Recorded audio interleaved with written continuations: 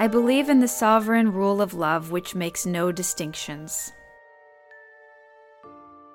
Recently, we read a very similar observation by Martin Luther King Jr., and I think we need to understand that making no distinctions does not mean that we don't see the individual needs of each person.